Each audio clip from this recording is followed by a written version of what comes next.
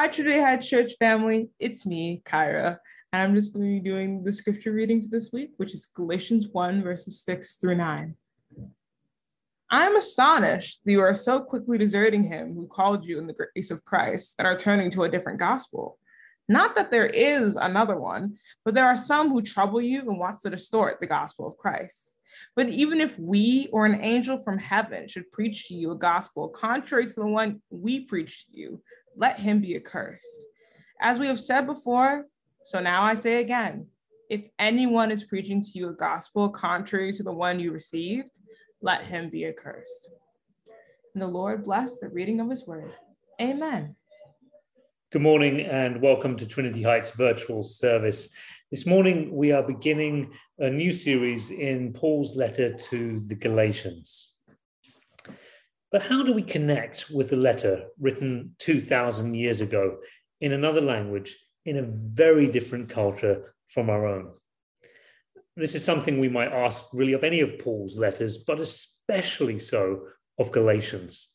And the reason why I say this is because the main arguments of Galatians seem to have less to do with, say, the sort of more general moral issues which we can all engage with at some level, or perhaps the rules for running the household in that day, which Paul often gives towards the end of his letters, some of which we might feel we can sort of really get behind.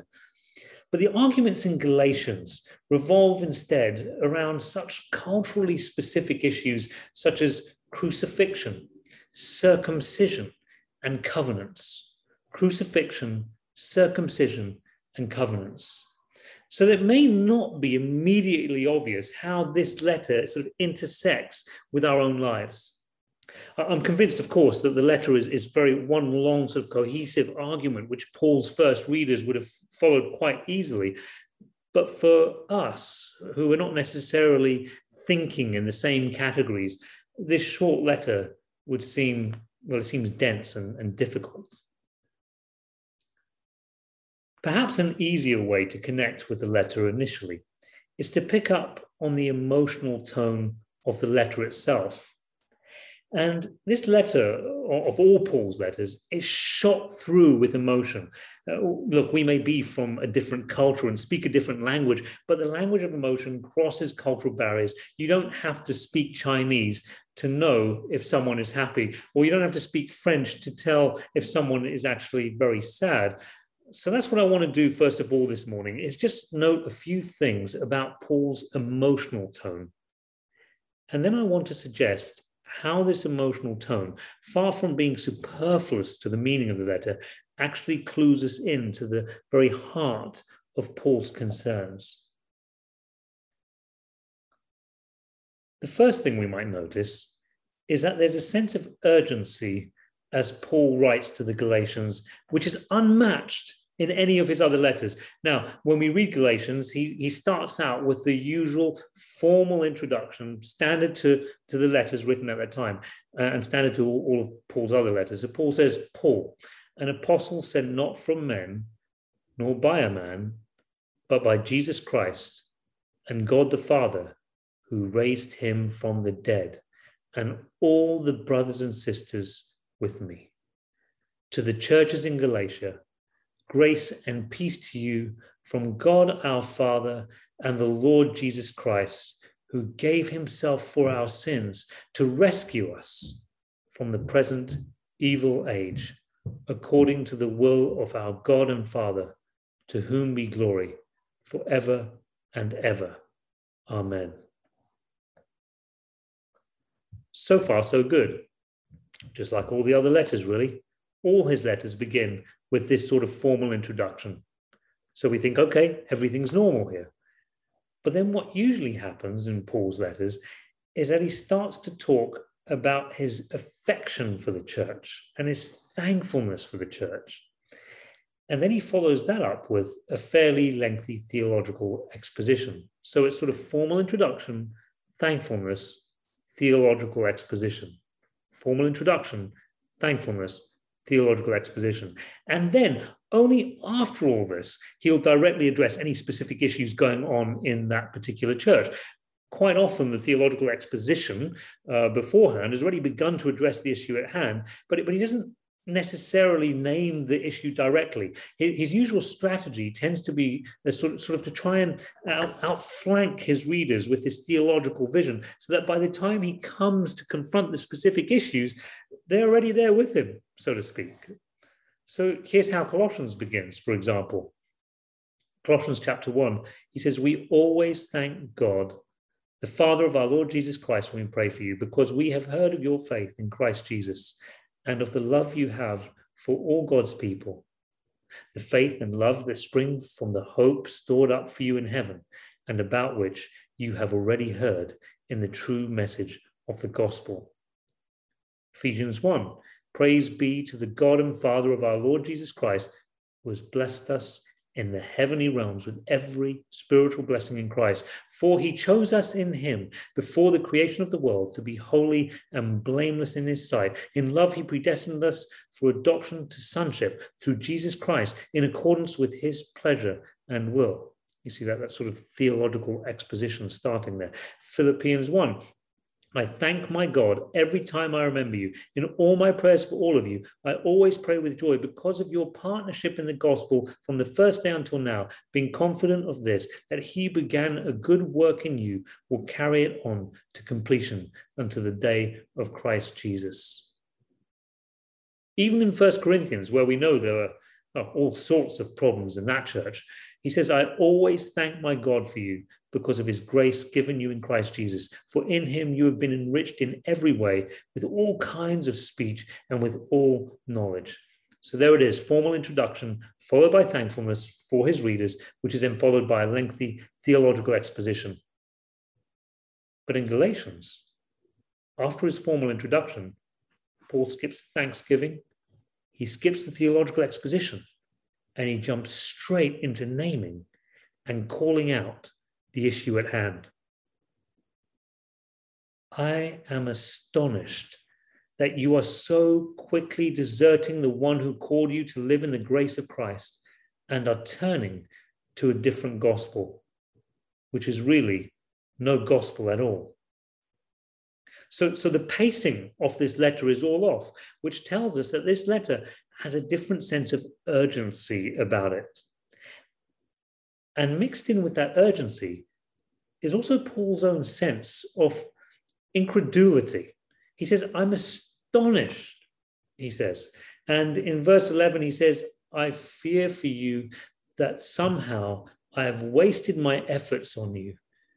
In verse 19, he says, "My dear children, for whom I am again in the pains of childbirth until Christ is formed in you." In chapter 4, verse 20, he says, "I am perplexed about you." So just gather up this language: astonished, perplexed, fearful, and painful. And so out of this rather dark mood, Paul becomes very confrontational. So, for example, in chapter 2, Paul describes a personal encounter he had with another apostle. Actually, it's the apostle Peter, one of Christ's disciples. And he says, "I opposed him to his face." We'll look at that in more detail in another message in this series, but look at what he's doing. By telling them about his confrontation with Peter, he's really confronting them. He's saying, look, I confronted Peter over this very issue. And in the next chapter, he says, "You foolish Galatians, who has bewitched you?" He calls them fools. And in chapter 5, he says, "Mark my words." Don't you love it when someone says to you, "Mark my words"? It's almost a threat, isn't it? And in chapter 5 and verse 12, he really goes for it. While he's speaking about the troublemakers in the church who are insisting that every male needs to be circumcised, he says, "As for those agitators, I wish they would go the whole way and emasculate themselves." Paul is fully aware of how emotionally charged things have become. He's wearing it all on his sleeve. And so in the middle of the letter, in the midst of all the urgency, the fear, the pain, perplexed astonishment, that's all the language he's using, and all of this in-your-face confrontation, he sort of catches himself for a moment and he says, "How I wish I could be with you now and change my tone." I love that in verse 20, chapter 4, verse 20, I love that he steps out of his writing for a second and he acknowledges the limitation of a letter.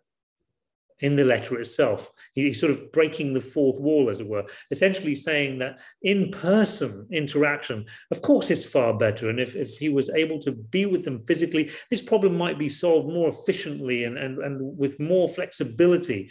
Yet given no other choice, he's willing to push the limits of their friendship. He's willing to risk being misunderstood by them. More than likely, the Galatians had received letters from Paul that preceded this one, letters that would have followed the more traditional format, making this letter, by contrast, all the more shocking and serious. And so as a result, the Galatians would have been shaken to the core. And so he asked them, "Have I now become your enemy by telling you the truth?" Okay. So now we have a sense of the emotional tone of this letter, which Paul wishes he could change. But why was Paul so emotional in the letter? What's getting at him? Well, as we've been saying, Paul jumps directly to the heart of the matter. "I am astonished that you are so quickly deserting the one who called you to live in the grace of Christ and are turning to a different gospel, which is really no gospel at all. Evidently, some people are throwing you into confusion and are trying to pervert the gospel of Christ. But even if we or an angel from heaven should preach a gospel other than the one we preach to you, let them be under God's curse. As we've already said, so now I say again, if anybody is preaching to you a gospel other than what you accepted, let them be under God's curse." The word gospel, which is literally translated good news or glad tidings, appears 12 times in this letter. 6 of those occurrences are in the first chapter. And Paul says at the beginning that there are people who are inserting themselves into this congregation who are turning the Galatians away from the gospel. That's what this letter is about. Paul makes the issue front and center. Paul's emotion stems from the Galatians just abandoning the gospel for some other gospel, which Paul says is really no gospel at all. But this begs the question, what does Paul mean by the gospel? When he uses that phrase, the gospel, what is he talking about? Well, as I've been trying to argue, I think the emotional tone of this letter is a clue. Thinking about Paul's emotion, you can sort of argue backwards from there and ask, why is Paul in such emotional turmoil when the Galatians turn away from the gospel? Or we can ask the question the other way around. What is it about the gospel that makes so much emotional sense to Paul that to turn from the gospel or to see his friends turn from the gospel is to create such emotional turmoil? Well, let's ask this. What causes the deepest emotional turmoil in your life or in my life? What causes the deepest emotional turmoil in our own lives? And what causes the deepest emotional turmoil collectively in our own cultural context? I think the deepest emotional turmoil usually comes from relational turmoil. Maybe it's caused by death, divorce, or hatred, but it all ends up in this sort of alienation, isolation, separation from each other. And this relational turmoil, whatever the cause is, whatever is causing the relational turmoil, creates the deepest, most profound emotional turmoil that we can experience. Think for a moment, if you will, of the tensions that we've felt across our society in the last year or so, especially. Perhaps divisions of place, those city people versus suburbia, division of race, black and white, political, Republican versus Democrat, Collective relational turmoil leads to a collective emotional turmoil. And so Paul's emotional turmoil has, I think, this deep relational dimension. And so I'll just highlight the relational dimension here, which we're going to be looking at in more detail in the coming weeks, but is tied directly to Paul's understanding of the good news or the gospel. When Paul says gospel or good news, he is saying, first of all, good news. The one true God has acted in Jesus to free us from the false gods. The one true God is becoming king, before whom all other kings must bow. So to turn away from the gospel is, as we shall see, to fall into a sort of pseudo-paganism. It is to turn away from God to false gods. It is the breaking of that relationship. Secondly, he's saying good news, the times are reaching their eschatological fulfillment, and God is fulfilling his covenant. Eschatological what? Eschatological fulfillment. It's the theological jargon that says God has made a promise to creation and God is now keeping that promise. The engagement ring promises a wedding, and so to turn away from the gospel is to sort of, to not show up to the wedding. It's to reject the covenant, to reject the promise of God. It is, again, the breaking of relationship. And thirdly, when Paul uses the term gospel, he is saying good news, God is reconciling the broken, divided humanity to each other and to himself. Paul is emotional because to turn away from the gospel is to fall away into this sort of relational chaos. So if Paul is anything like you and me, perhaps Paul's emotional response to the situation in the church in Galatia is already a clue to the meaning the gospel held for him. It could be that Paul's own emotional response to the situation is precisely because he understands that in a world full of people alienated from each other, isolated from each other, separated from each other, the good news about Jesus offers us a way back to each other. It is the only hope for all of us collectively. And for Paul, this is not sort of a side benefit of the gospel, but one very essential, central aspect of its meaning, so that to abandon the gospel of Jesus Christ is to abandon each other, and to abandon each other is to abandon the gospel. Hence, the level of emotional turmoil in this letter, which we know from personal experience, right, is the result of relational turmoil. So just from taking Paul's emotional tone seriously, we've begun to fill out some of the meaning that the gospel of Jesus Christ had for Paul. Let me close with this. Earlier, I said that Paul, in his traditional letters, would build up a theological case. He sort of tried to outflank his readers so that by the time he comes to addressing particular issues directly, his readers are already there with him. But I wonder if Paul has accomplished the same thing in this letter, but by a different route. Imagine a symphony which starts out with many discordant notes, and the listener experiences disharmony as the notes separate at irregular intervals. The discord in the music creates tension, and the more the discordant the music becomes, the more the listener just longs for the tension to be released, for the chaos to be resolved. But that tension is only released when the music becomes harmonious or more consonant. Now, not all music makes use of discord in this way, but I wonder if Paul is writing a symphony, or rather a letter like that, maximizing the sense of discord so that his readers and his listeners, because of course these letters would have been read out loud, And can you imagine being the one who had to read this letter out loud to the congregation?